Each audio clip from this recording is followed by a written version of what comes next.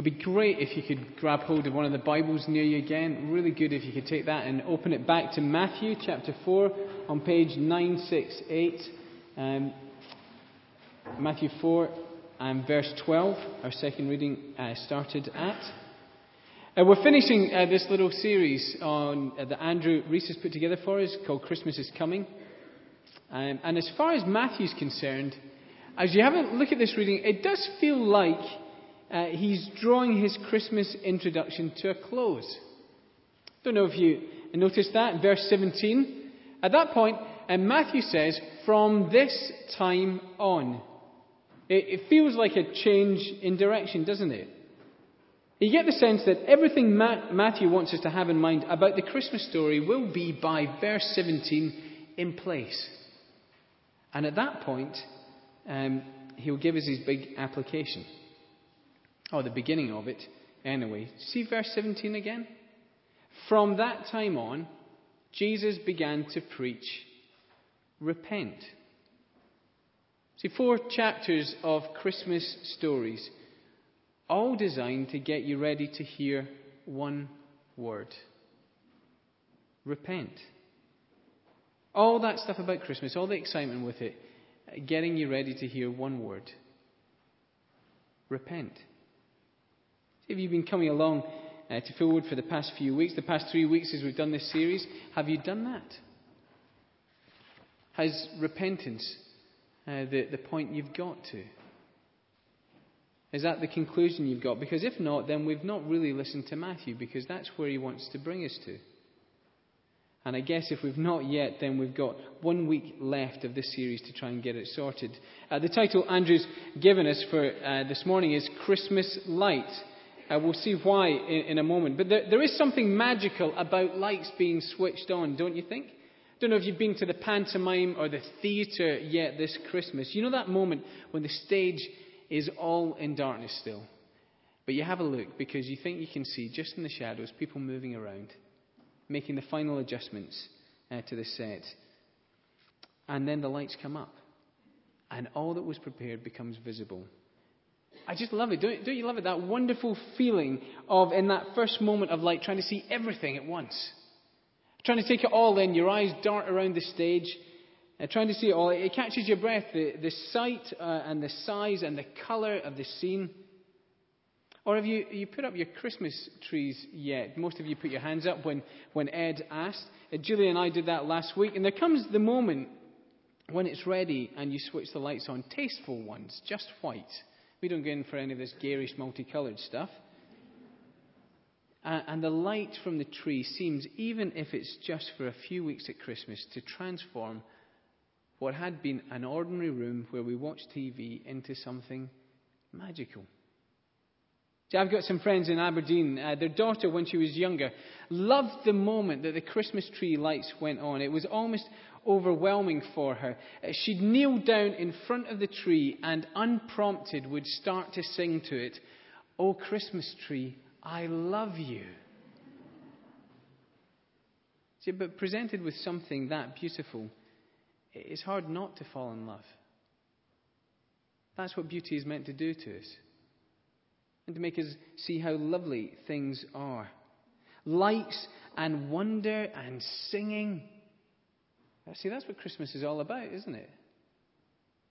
There are, I suspect, some serious religious types here, and you're thinking to yourselves, no, that's not what Christmas is all about.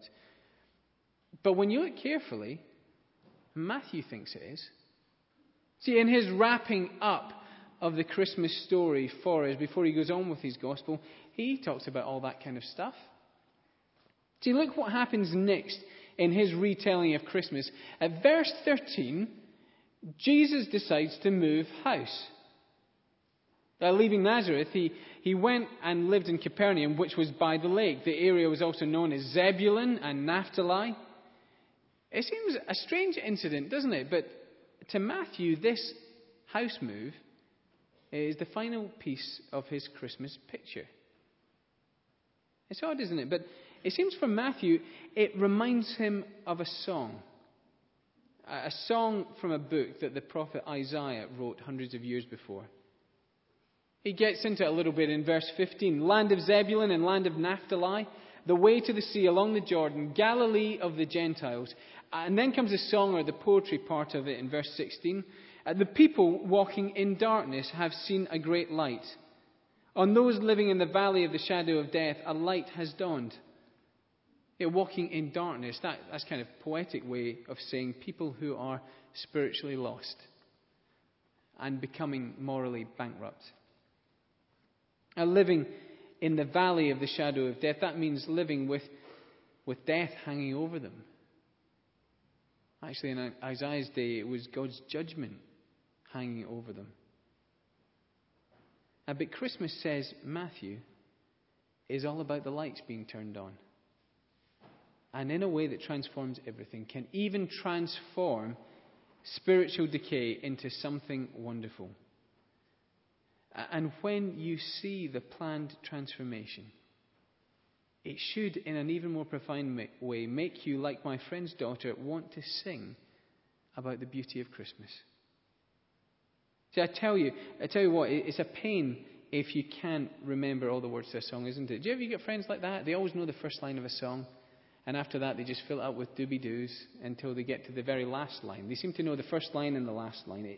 It's a pain when you can't remember all the words of a song. So would you turn back with me to Isaiah chapter 9. It's on page 693. We'll look at this song that we've got written down in the Bible for us. These poetic words, page 693 in your Bibles. Because here's the kind of first heading to have in mind. Matthew says, Christmas means we're offered a life that's full of family joy. Christmas means we're offered a life that's full of family joy. As you sing along with the words of Isaiah's song, you get a picture of the kind of life that's being offered. And it's a life with space and joy and plenty and victory and freedom and peace. It's all there poetically in verses 3 to 5. You look down at verse 3 and we're told about a nation that's increase in size is only matched by its increase in joy. Well, you just think about that for a moment, and it is so far from our experience, isn't it? Because our nation seems to be constantly worrying about immigration. For us, increase in size leads to tension, not to joy. And in the tensions, outsiders become statistics. Asylum seekers stop being people and just become a drain on resources. So have you noticed that when you depersonalize people, it's much easier to mistreat them? We'd never actually mistreat them, would we? Or we don't have to. Or we can just ignore them. See, but here's a place, verse 3, where if you live there, your experience is like enjoying a daily harvest. Every day, Isaiah is saying, is filled with the joy of plenty. You sing on and, well, here's a place where living in it feels like such total freedom. The song describes it, verse 4, like the feeling of a victory celebration. A huge battle's been won. Someone was reminding me again, we were talking about this, the adverts that the BBC are running at the moment. Have you seen them? It says, where were you when you heard the news? Have you seen those adverts on the TV or heard them on the radio? Where were you when you heard the news? And then it mentions some of the big historic news items from history. The Berlin Wall coming down. And Nelson Mandela's release from prison. For some of you, do you remember those events? Do you remember how you felt? Maybe watching them. Do you remember seeing how other people felt when they were happening? All those people standing on top of the Berlin Wall with kind of pickaxes, helping to knock it down quickly. Well, I guess what we're left with in Isaiah is, imagine the feeling of the end of World War II, the fall of the Berlin Wall, the end of apartheid, Nelson Mandela's release. Imagine the joy and the feeling of all of those kind of freedoms rolled into one. And Isaiah's saying that feeling, that kind of joyful freedom, is only a taste of the joy that God's people will one day enjoy daily. Imagine the intensity of that. That will be your life. the life that God wants his people to enjoy daily in the place he wants to bring them to. And it becomes even more incredible when you have a look at the government of this place. And we'll think about it more fully in a moment, but you just notice verse 6. See, here's a government that's described in terms of family. And the one in charge is described as a son and a father. You get the point of the poetry. Here's a place to live that always feels like the welcome of a joyful home. Here's a nation that always feels like the family home, where those in charge treat you like much loved family. See, doesn't that sound like the place you want to call home? See, Matthew's been wanting to convince us that that's what God's Christmas plans are all about. See, all this talk about a home might have some people thinking, well, actually, we live in pretty comfortable homes already. Look, I don't want to discredit the state of your houses. I'm sure they're much tidier than mine is at times. But would you just listen to one aspect of life in the UK?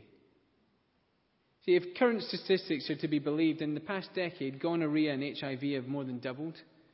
Cases of syphilis are up by 1,500%. And the number of sexually active people under 25 with chlamydia is thought to be around 500,000. One newspaper reported that Marie Stopes clinics performed 5,992 abortions in January 2007. That was the biggest number for a single month in its 32-year history. And the reason they gave for it? Well, Liz Davies, their UK director, said, "We may be seeing the consequences of the festive season, where partying to excess and alcohol consumption combine to increase libido and lower inhibition, with the inevitable consequences of unprotected sex resulting in unplanned pregnancies." Inevitable consequences? Does this sound like the home of joy and freedom? Does this sound like a home to build a future in? Or are we perhaps living in a place that is also walking around in darkness? And does that mean that we're living in a place that has the shadow of death hanging over it? You hear that and begin to think, well, just maybe we are much further away from the family home that we'd like to live in. See, the television is full of programs, isn't it? All about people looking for the best place to live. I don't know if you've seen them. A Place in the Sun, A Place Down Under. You know the way these programs work. You tell the expert what you're looking for, and they hunt around Portugal or Australia looking for the place that is just right for you. See, have you got that about Christmas? Have you understood part of what God is wanting to do for you through it? Because if you have, you will be feeling joyful. See, Christmas is all about showing you the place that is just right for you. And because at Christmas, God flicked the lights on to show you the life of joy He's offering. Intense joy, freedom, plenty, forever. And He says to you, come home. Come home. So keep that in mind, because, well, here's the second thing, and it will just be from really verse 6. We'll have a look down at that in Isaiah 9. The second thing is this, because Jesus has got to be in control for our good. See, the thing about this picture of life, of a nation or a country that is more like a family home, well, the thing about it is that it's what the light shows up. All that space and plenty and joy and freedom, that's not the light itself. It's only what the light shows you. It's what the light, in a sense, promises you. It invites you into. You want to know what the light is, and you need to come to this verse 6, because it's here that we begin to see the light itself. Verse 6, for to us a child is born. To us a son is given, and the government will be on his shoulders. The light is, well, it's a person, a son. And it's familiar Christmas territory for us, the baby born at Christmas. Isaiah says, a son given to us. This son is a gift. And we know Christmas so well, we don't even bat an eyelid when Matthew tells us the son talked about in Isaiah, the light that moved into Zebulun and Naphtali. Well, it's Jesus. We've heard it so many times. We sing about it all the time. It's a no-brainer for us. We all know it's Jesus. But would you notice the big idea that Isaiah and Matthew want us to be clear on? See, what is it about this son? What is it about Jesus that makes him such a good gift for us?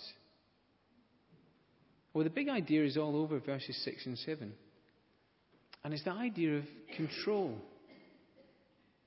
See, what makes this baby such a good gift is that he's come to take control of your life.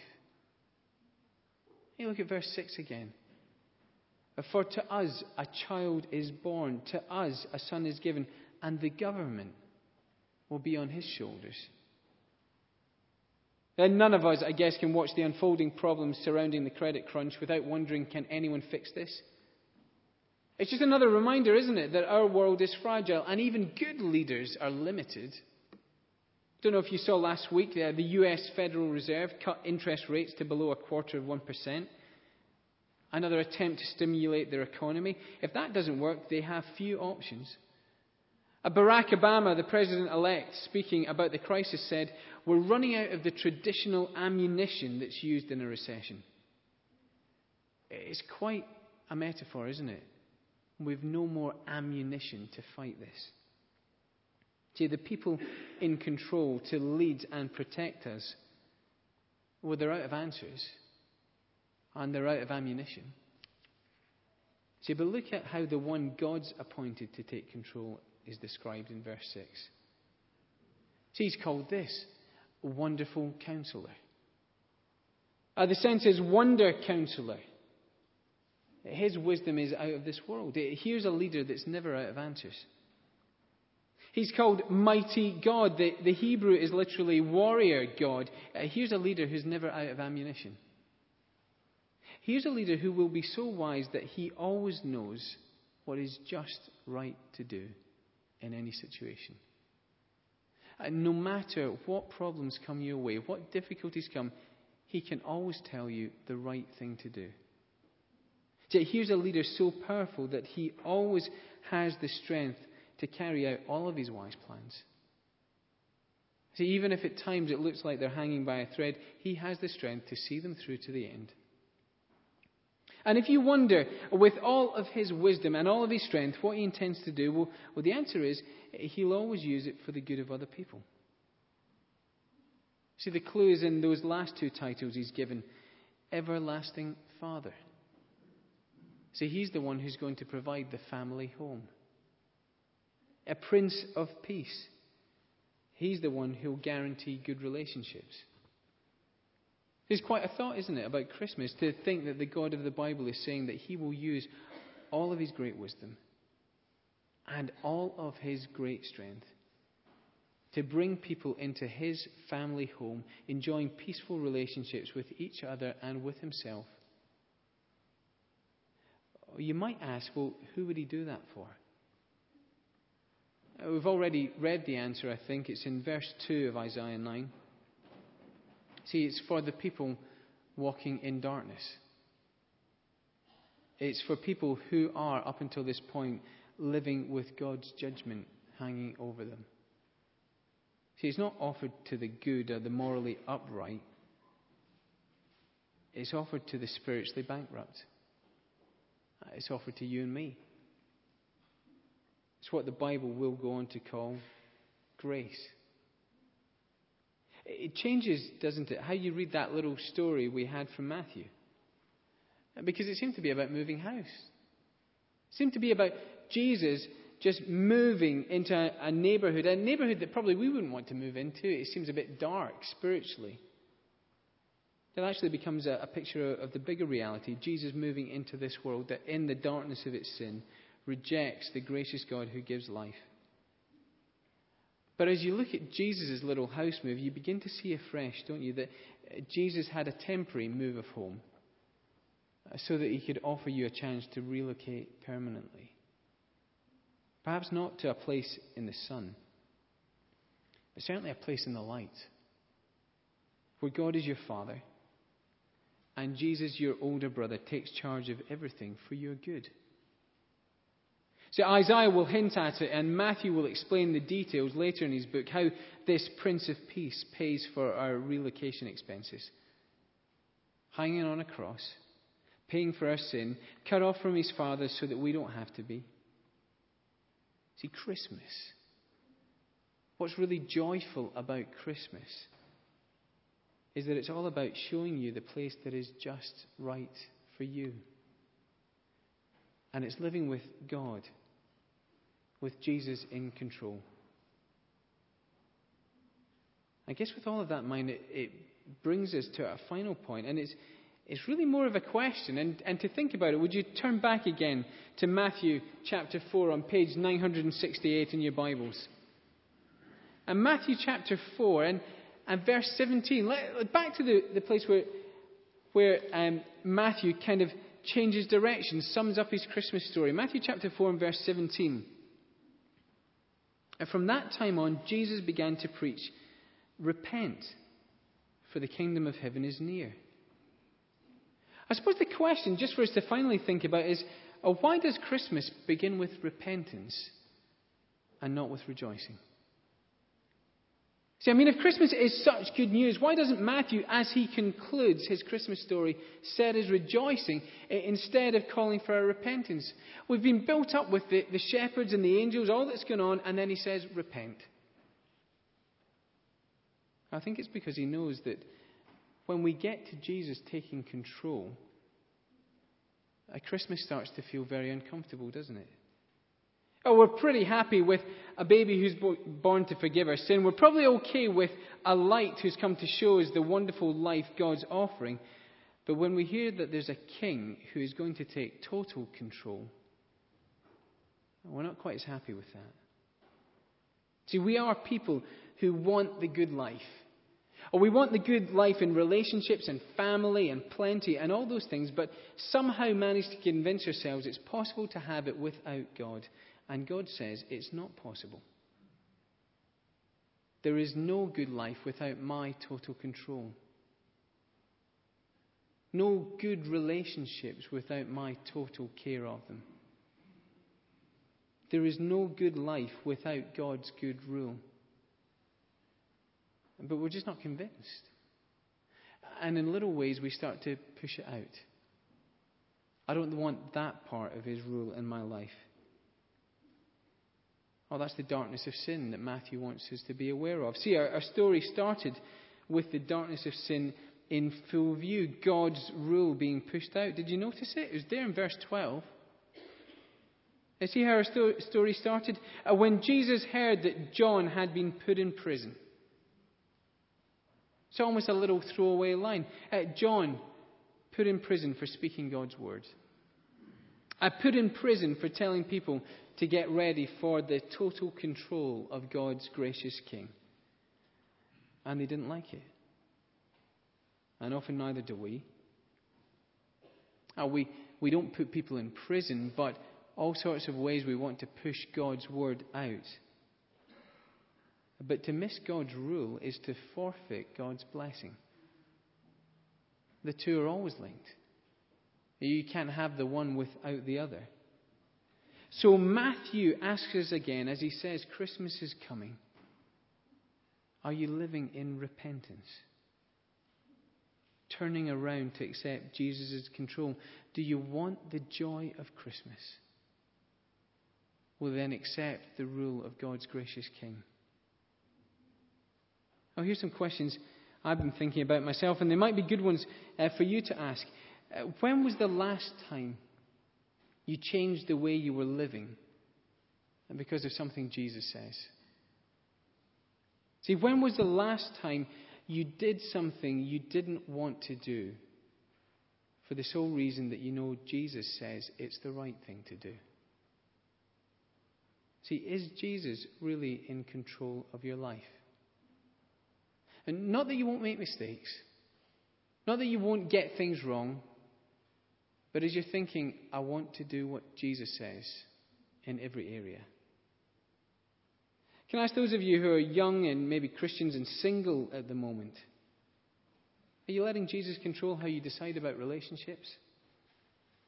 When he says that you must only think about marrying someone who is a Christian, will you trust him with this?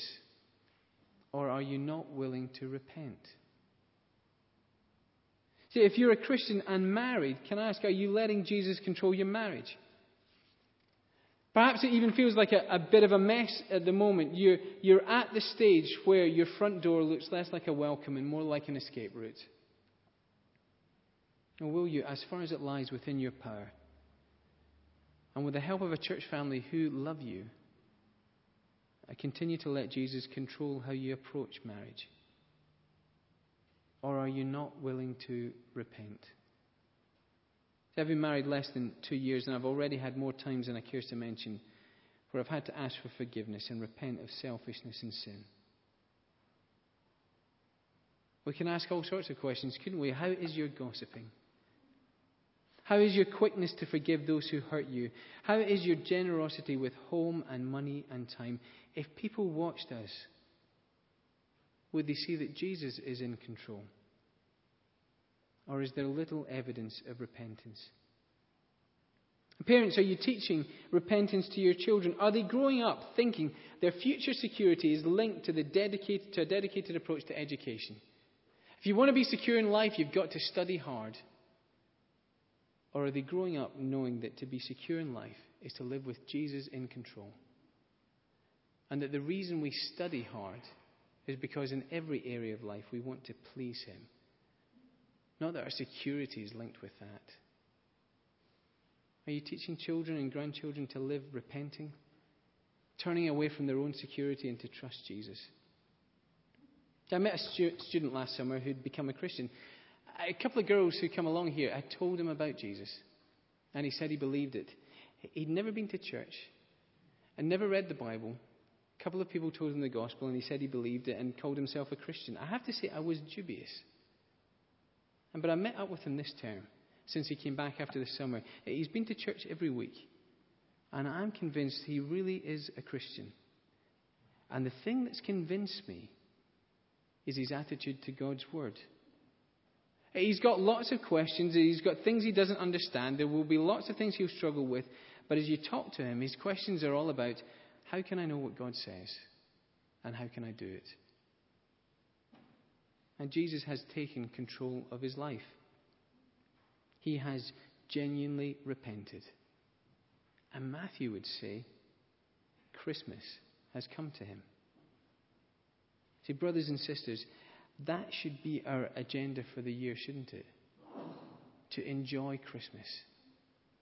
To walk around in Christmas light. And it will come through being repenters. That'd be a good agenda to set for ourselves this year, and to keep asking ourselves, are we repenting? Is Jesus in control? And are we enjoying Christmas light? Well, let's pray together.